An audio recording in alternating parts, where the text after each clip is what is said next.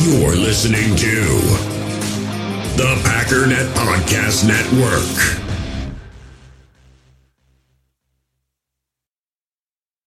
You're a podcast listener, and this is a podcast ad. Reach great listeners like yourself with podcast advertising from Libsyn Ads. Choose from hundreds of top podcasts offering host endorsements, or run a reproduced ad like this one across thousands of shows to reach your target audience with Libsyn Ads. Go to libsynads.com now. That's LIBSYN ads.com.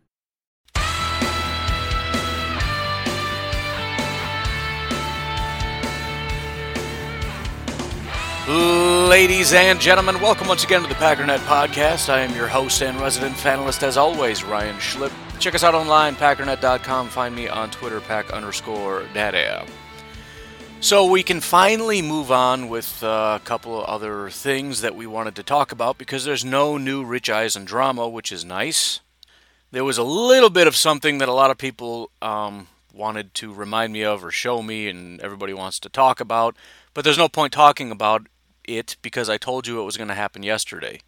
I said yesterday on the show, Aaron Rodgers is going to come out and he's going to say, I don't care, everything's fine.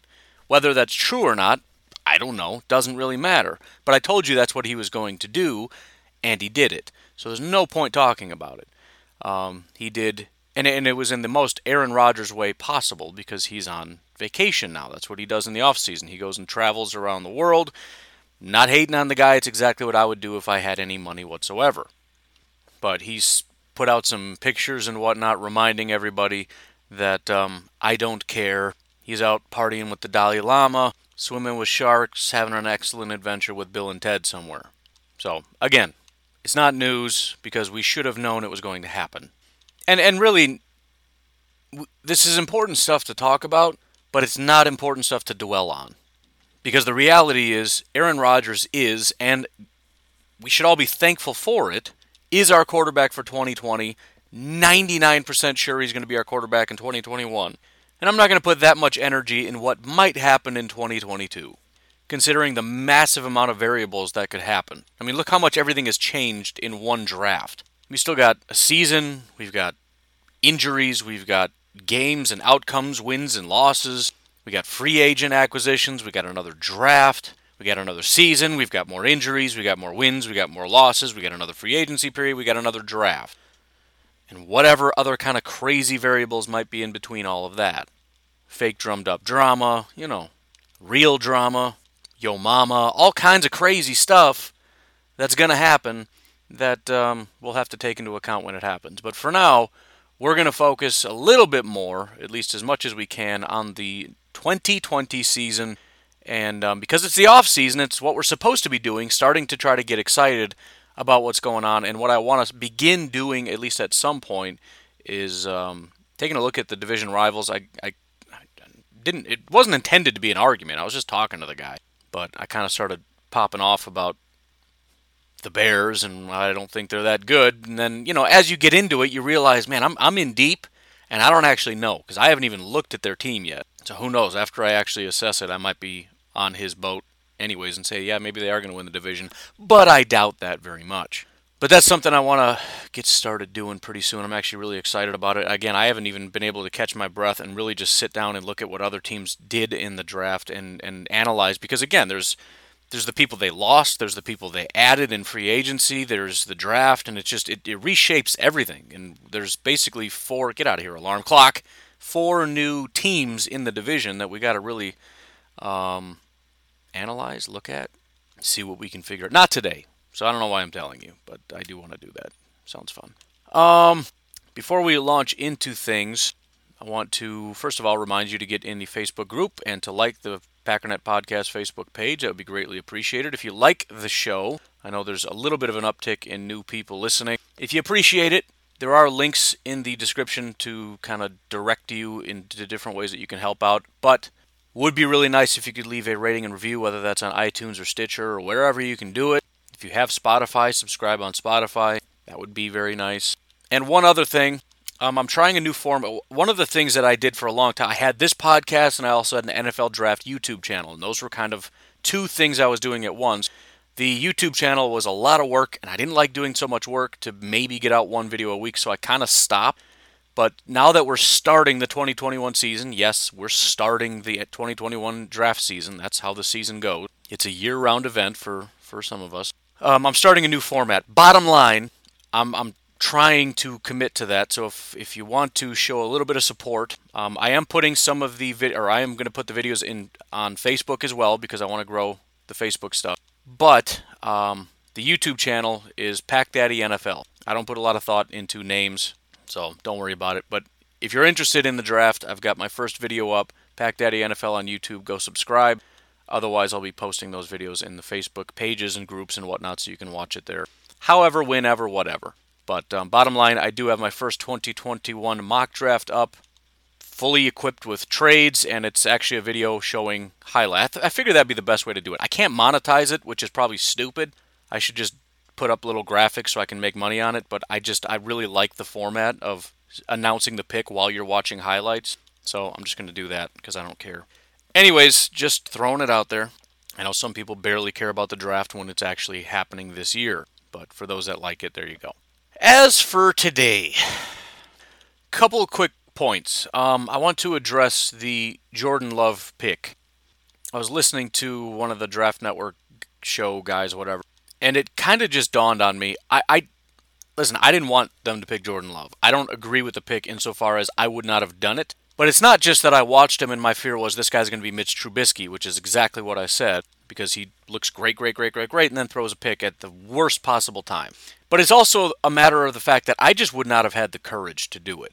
I would have been way too much of a coward to do that, because the easy thing to do is to draft a wide receiver, get better on offense, and just punish people down the field.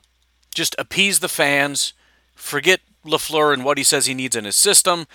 Let's just give Rodgers what he wants. Let's give the fans what they want. Let's go out and get a wide receiver because it's probably going to pan out, right? I mean, everybody, LaFleur will forgive me because, we got a good wide receiver. So, it'll be fine. I'll just tell him it's how the board fell, whatever.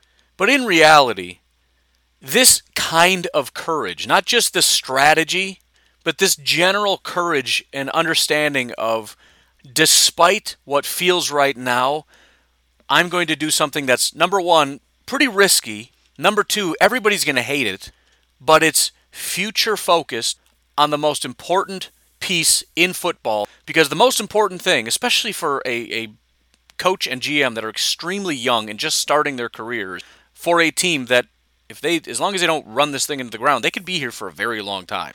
But a lot of that is contingent on finding the next quarterback. But that's a separate issue. The point is, there is a history of being courageous, and when you see that quarterback that you can believe can be that guy, you go get that guy at all costs. Now, I obviously don't remember this because I was, this is 1991-ish, so I was 5-ish years old. 91 was when Brett Favre was drafted, but think about this. And some of the elder statesmen listening maybe remember this, but I have to assume, and maybe without all the media and all the direct attention, there wasn't as much anger. I've never actually heard the story, but I have to assume that if anything like this happened today, there would be an absolute riot. Brett Favre was drafted in the second round. Now, granted, it was the first pick of the second round, but still the second round. The head coach of the Atlanta Falcons thought he was a bum, didn't want anything to do with him. Said he would be an absolute train wreck. Turns out, he was kind of right. Brett Favre took 4 passes. He threw the ball 4 times for Atlanta. His first ever pass was an interception for a touchdown. Of the 4 passes, 2 of them were interceptions. Ron Wolf gives a first-round pick. He gives up his first-round pick for a second-round pick that his own coach didn't like, and 50% of his passes were interceptions. That's not just courageous. That's borderline stupid. Even knowing how well that panned out, that's just dumb. But it's the courage and conviction. He wanted Brett Favre badly. He saw how good Brett Favre was, despite the flaws. And if you think Jordan Love is flawed, Brett Favre is on another planet as far as flawed, as far as interceptions. And to give up a first-round pick the next year for a guy drafted in the second round that was basically a bust and his own team didn't want him is just insanity. I can't even fathom how furious I would be if the Green Bay Packers ever did anything like that. And then, of course, you have Aaron Rodgers. Brett Favre is currently under contract. In 2004, the Packers made the playoffs. They weren't an elite team, and we got knocked off by the Vikings pretty convincingly. But the Packers have been in the playoffs every year since 2000, and who knows how long it's been since they had a losing season. And from the standpoint of Brett Favre, obviously the interceptions were high. But he's number 3 in yards, number 3 in touchdowns, number 5 in net yards per attempt. I mean, through the air, the Packers' offense was clicking, man. They were 5th in points. They were 3rd in yards. The offense was great. They just needed help on defense. The defense is no good. 23rd in points, 25th in yards, 31st in turnovers, 25th in passing yards, 32nd, dead last in touchdowns allowed through the air, 31st in interceptions, 25th in net yards per attempt, 27th in rushing yards per attempt. This is probably the worst defense in football. And instead of helping Aaron Rodgers, see? The story repeats itself. Instead of helping Brett Favre, instead of getting him the defensive pieces he needs to actually compete, we draft Aaron Rodgers. Interestingly enough, that 2005 season, the Packers go 4-12. Now, I don't remember. I was alive. I graduated high school in 2005, so I wasn't a young pup. But I was just purely a Packer fan. I didn't know anything about the rest of the NFL. I didn't really watch the draft very much. I remember I used to when I was a kid, sit down in front of the TV, but I didn't know who these guys were. And there was 5,000 rounds, and I'd get excited about it, and then I got bored after a very short period of time. I wasn't really plugged in, and we didn't have all this stuff going on. So I don't remember, but I just have a hard time believing that there wasn't a lot of, I guess, fury. I don't know. But you're as a fan base begging for help. They choose not to give you the help, and the next year you go 4-12. Now, granted, the defense actually was better than the offense in 2005, but that is when Mike McCarthy comes on board. Whatever. You know the rest of the story. But the point is, that's pretty gutsy. You're right there. You've got a quarterback and an offense that's good enough, but you got the worst defense in football. And Packer fans are just begging, come on, let's fix this defense and go win a Super Bowl, for crying out loud. And you draft a replacement for a position that is not the problem. Now, it's a little bit of a different situation with Brett Favre constantly talking about retirement and I don't know, and blah, blah, blah, blah. Still. So all I'm really saying is it's gutsy. I don't know if it's the right move. None of us know if Jordan Love is going to be the right guy. But at the very least, as Packer fans, we should respect it. We should absolutely respect the move. Because this is the kind of thing, you think they don't know that everybody's going to hate this? Aaron Rodgers is going to hate this. The fans are going to hate this. They know what we want them to draft. They know we want them to get a wide receiver. And then if they don't get a wide receiver, there's a linebacker, we could accept it. Defensive tackle, okay, fine. Not that there's any that we like that early, especially trading up, but we would understand it and accept it. Quarterback? At least with Brett Favre, we needed a quarterback. I would have been furious at that decision. I'm sure there had to be people calling for Ron Wolf's head. But every GM, over the last 30 years of success, and there's only been 2, has started their tenure by drafting the quarterback of the future. Ron Wolf started with the Green Bay Packers as a general manager in 1991. In 1992, he comes in, gives away a first-round pick for a bust quarterback who throws nothing but interceptions. Ted Thompson comes in 2005, and the first thing he does is draft a new quarterback. I mean, history is just, and again, it doesn't automatically make Jordan Love a good quarterback, but this is where Gutekunst was raised. This is what he understands. There's nothing more important to the critical success of a franchise than securing the quarterback position. And just like anything else, it doesn't mean Aaron Rodgers is gone. It just means theoretically. Whatever happens after this is just whatever. But being able to secure the quarterback position is of critical importance. And similar to Brett Favre and Aaron Rodgers, they're looking at a guy that has an unbelievably unique skill set. I mean, a little bit of a different dynamic, but, the times have changed and everything else. But, Brett Favre, and I'm not going to pretend to be able to give a scouting report. I never watched him in college. Obviously, unbelievably rare ability. We watched his rare ability for years. It came with downside, but you accept it when you're a Packer fan because of what he was able to do for the team. Aaron Rodgers, extremely rare ability. He had a lot of stuff to work on, which is a benefit of him sitting for a while because Mike McCarthy was able to coach him up and work on his footwork and his throwing motion and whatever else he needed to work on. And Jordan Love is really no different than any of these situations. Again, that doesn't automatically make him a good quarterback, and I'm not trying to make that case. Really, all I'm trying to say is that this is not a surprising pick, and if there's any fan base in the world that should respect this, not necessarily agree with it, but respect it, it's the Green Bay Packer fans.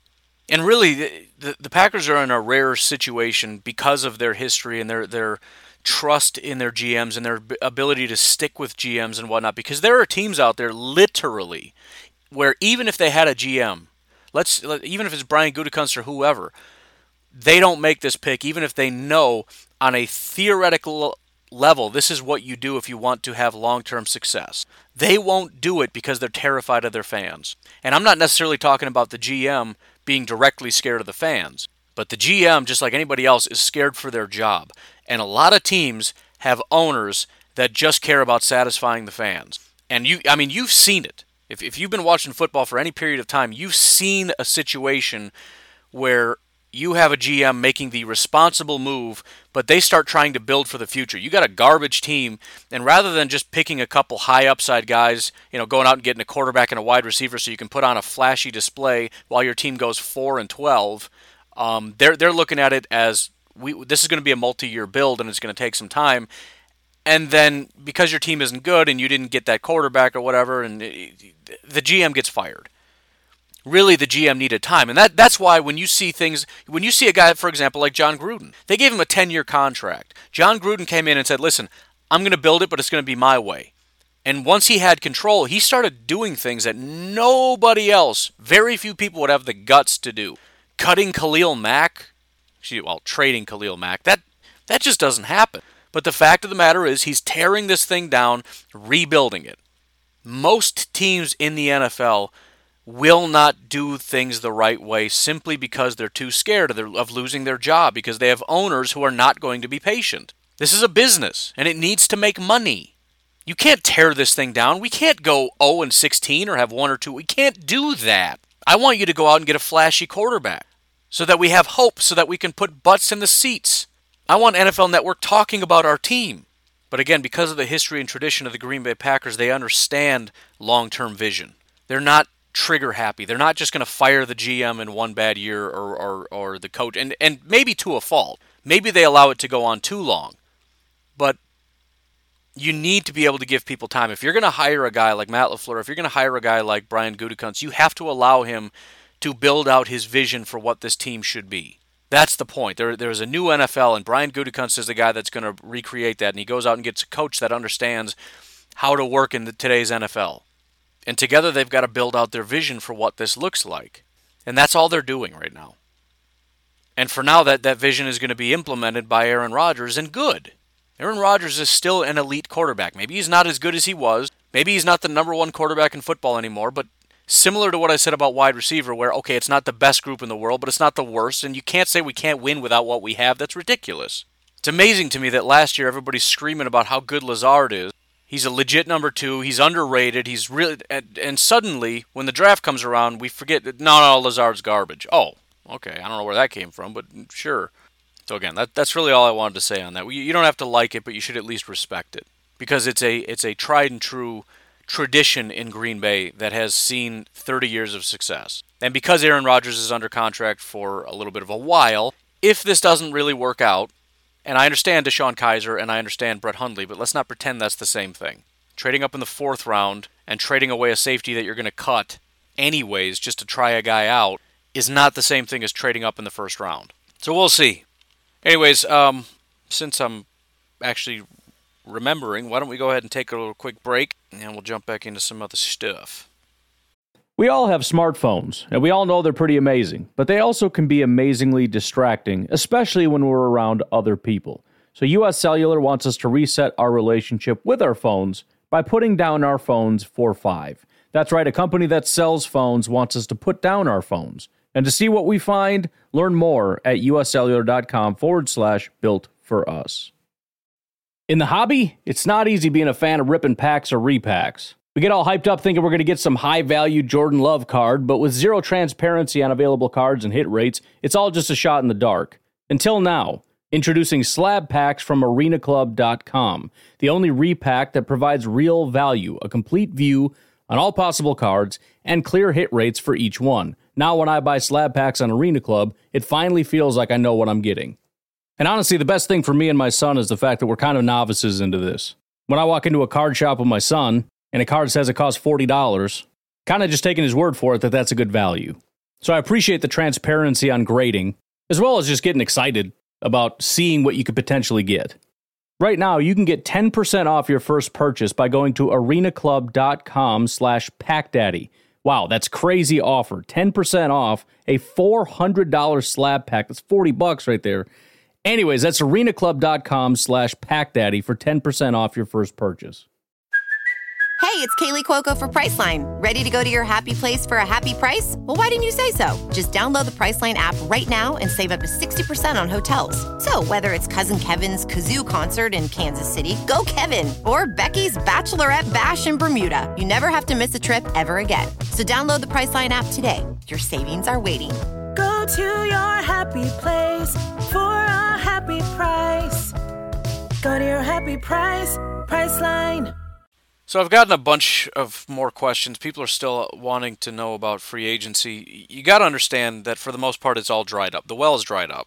A lot of people like Snacks Harrison. We've talked about that 1,000 times. He's maybe, aside from Jadeveon Clowney, but we're not even going to bother talking about that. For the most part, people want to know about wide receivers. And here's what it really comes down to for me, regardless of who it is. It's not a matter of can we find a better wide receiver. From a PFF standpoint of just flat-out grades or talent, we're not going to find a guy, and this is what the Packers talked about in the draft, and I've said for some time now. There's no point in getting just another guy that's going to be a mix in the pile. And that's what they got in Funchess. It's a guy that's kind of on the same level as Lazard or whoever. Now, there's a consistency issue as far as, you could say Kumaro if you want, but Kumaro's really, really good for like 2 games a year and then just is not good at all. But that's really all that's left, are those kinds of guys.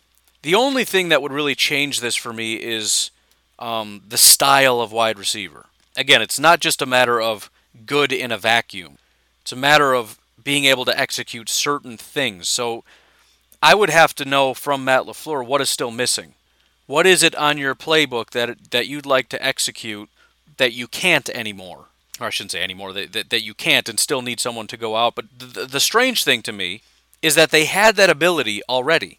As I'm looking at it, if there's something I thought they needed, it would be more of a slot receiver. It would be maybe a guy that can run some end-around type stuff. A speed guy. Shifty kind of guy. They went out and got the exact opposite. They got a 6'4", 225-pound wide receiver who ran a 4.7 at the combine. The guy's a smaller tight end. So for whatever reason, their assessment was we need bigger guys. I don't know. Apparently, that's LaFleur's contention is I just want big body guys, and I don't really. Man, maybe that's a Gutekunst thing. I don't really understand it. But whatever. It is what it is. The point is though, if they had a wide receiver, that's the only thing I can think is there's a dynamic to a skill set that they're looking for, and so it's hard to, without knowing what that skill set is, to picture who the wide receiver could be. Now, maybe I'm just way off, but I still feel like the guy that we're missing is a smaller, shiftier guy. And interestingly enough, the guy that I'm thinking of, and somebody had asked me yesterday, what do you think about a guy like Tavon Austin? Now, again, from a grade perspective, the guy is just kind of garbage. He's worse than Funchess. He's never really even had a good year. But from a scheme perspective, if you ask me what we're missing, this is kind of it. And interestingly enough, the position that I'm thinking of, and we do have a guy, but I don't know if it's the guy you necessarily want to rely on. It's a guy by the name of Tyler Ervin. Now, I understand Tyler Ervin's a running back, and you have people commenting on that in a Facebook post or whatever when I talked about running backs that we have. And they're like, what about Tyler Ervin? I understand Tyler Ervin is given the title of running back, but as I've mentioned before, 46 times he stepped on the field, only 11 of those 46 was as a running back. 35 out of 46 times he split out as a wide receiver. Tyler Ervin might be labeled as a running back, but they used him a lot more as a wide receiver. They also used him in things like end arounds and just that kind of stuff. And so if there was something that I could think that Matt LaFleur wants and needs, it would be a guy that could execute that kind of stuff, and maybe they're fine with Tyler Ervin. I mean, he's a 26-year-old guy that was a 4th-round pick. I mean, there's some reason to believe that he could be a decent enough guy. He's 4.41 speed. So I'm not saying I want Tavon Austin, because that would be me saying, despite the fact, let's see, how many years, since 2013, so after 7 years of two teams not having any idea how to use him, the Packers are going to be the team that knows how. I just find that somewhat hard to believe. But I do think it's interesting, and I would be intrigued by that, and I'm upset that they don't seem to have that as a priority. And I understand it's just kind of a gadgety thing, but if we're talking about what does the team need, we don't need another 6'4" wide receiver. We've got so many big body guys on the outside, some with speed, some without. It's like, I think we got the bases covered on that. We don't have anybody that's going to play in the slot, except my contention is EQ, but the Packers haven't shown any interest in that so far.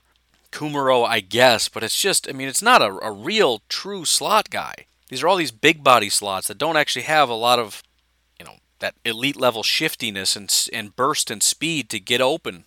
So I don't understand it, but the point is, it's not impossible they go get a wide receiver, but don't get excited about any of these guys. Whether it's Tavon Austin, who I understand ran 4.34 and was the 8th overall pick in the first round at one point, but that was 2013. He's played for 2 different teams, and we heard for the first 3 to 4 years of his career that he's got elite level whatever. It's just a matter of trying to figure out how to use him. And at 29 years old, I just don't think the Packers are going to be the one team that, quote-unquote, knows how to use him.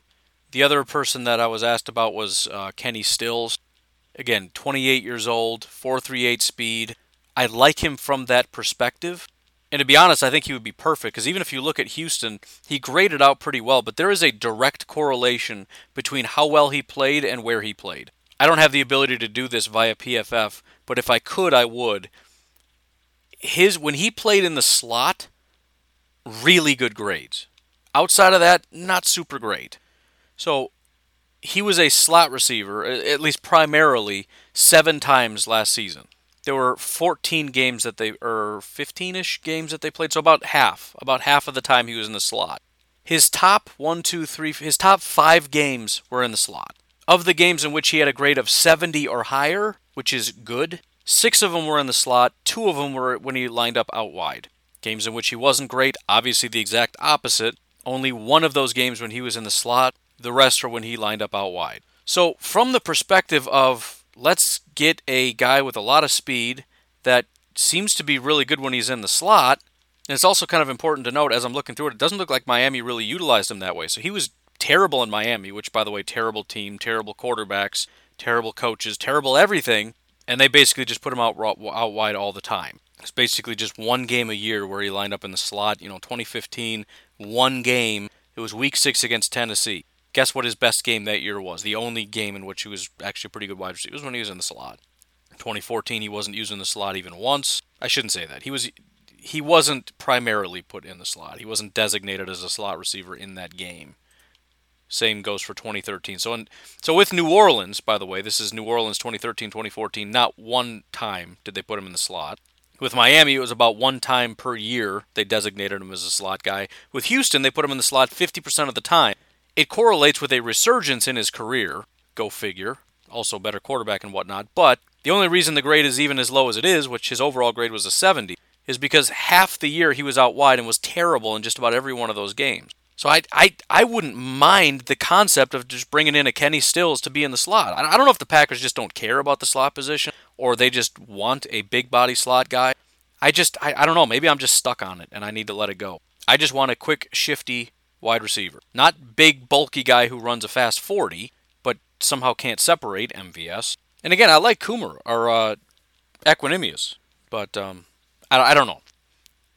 Again, it has more to do with what we're going to do with him than just how good he is in a vacuum. Because if I'm just going to sit here and look at PFF grades, Kenny Stills is garbage. I mean, he's just not good.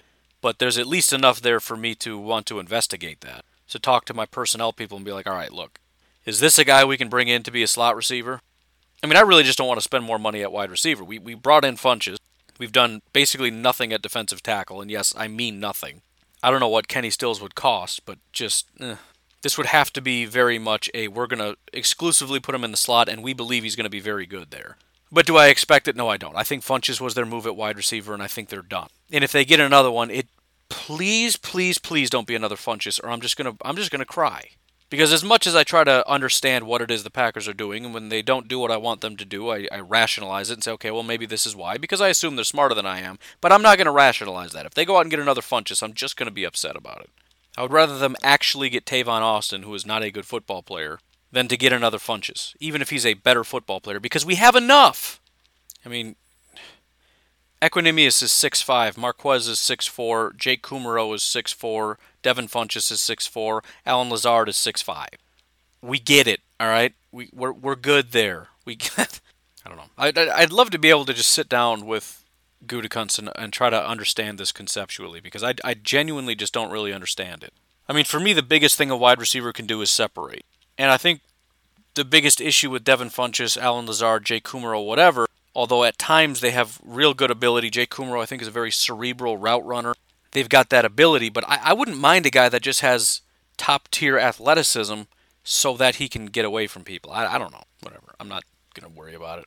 Since we're on it, I might as well talk about Reggie Begelton, because I have been asked about Reggie Begelton every day for about a month. You want to know my take on Reggie Begelton? Here's my take on Reggie Begelton. I don't think he makes the team.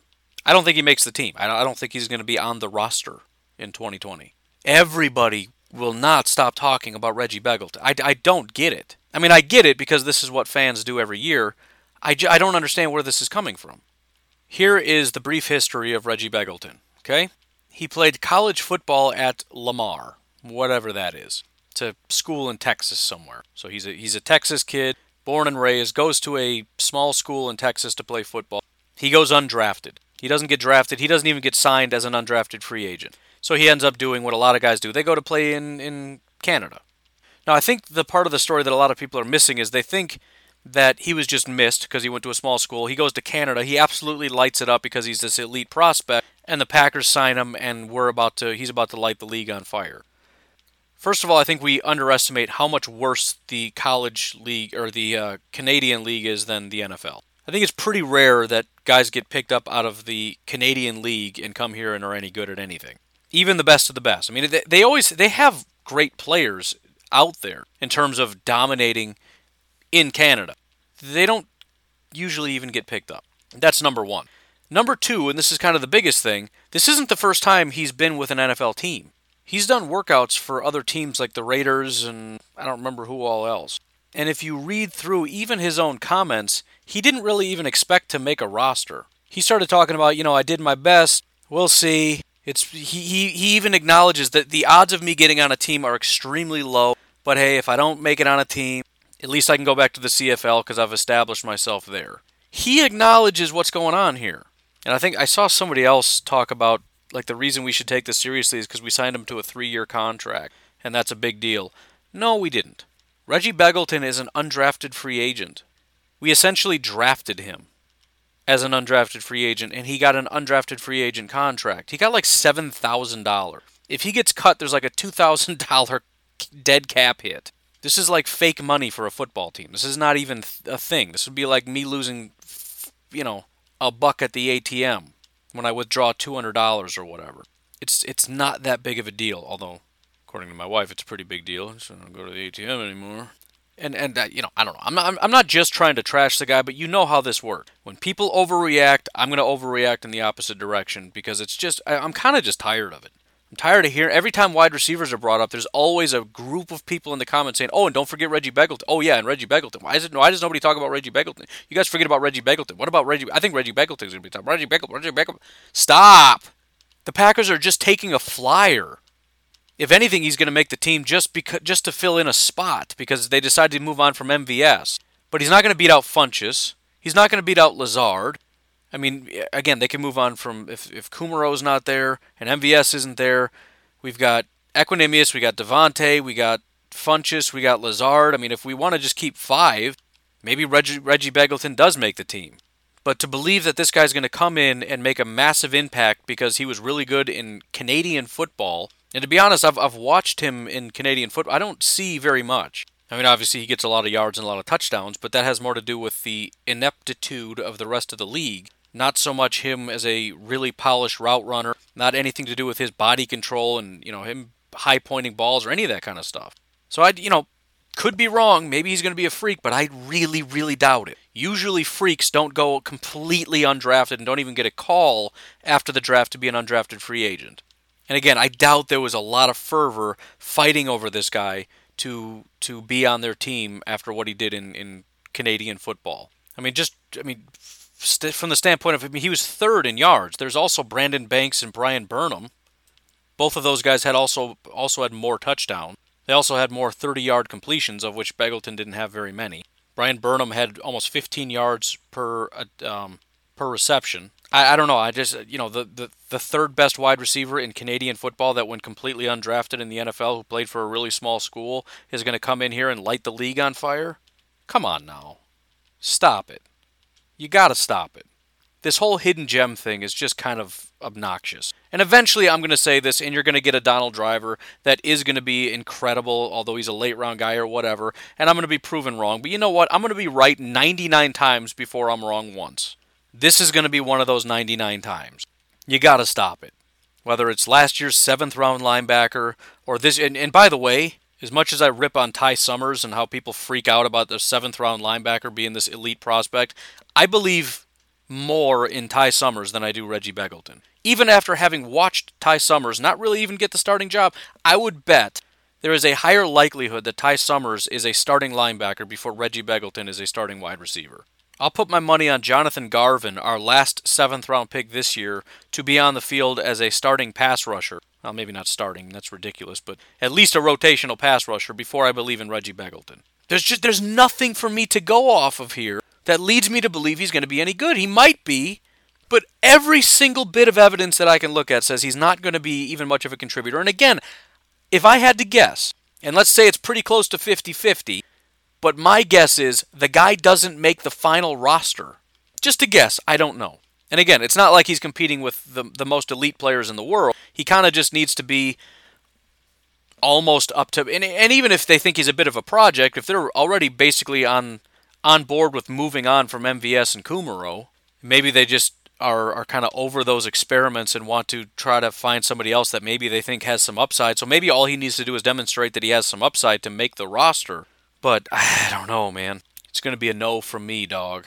So now you've heard it. So now you can stop asking me what I think of Reggie Begelton, because now I've told you what I think of Reggie Begelton. And just like always, I hope I'm wrong, and I hope he's the number 2 receiver, and he's just this freak, this monstrous 6'2", 200-pound guy who runs in the 4.5s, man. Just gonna tear it up. I mean, what? How could you expect any less from the third best Canadian wide receiver? Freak. I'm being sarcastic, but have I made my point now? I feel like I have. Anyways, I'm gonna have to cut it off there. We'll end on a low note because gotta go. But you folks have yourselves a fantastic day. I will plan on talking to you tomorrow. Have a good one. Bye-bye.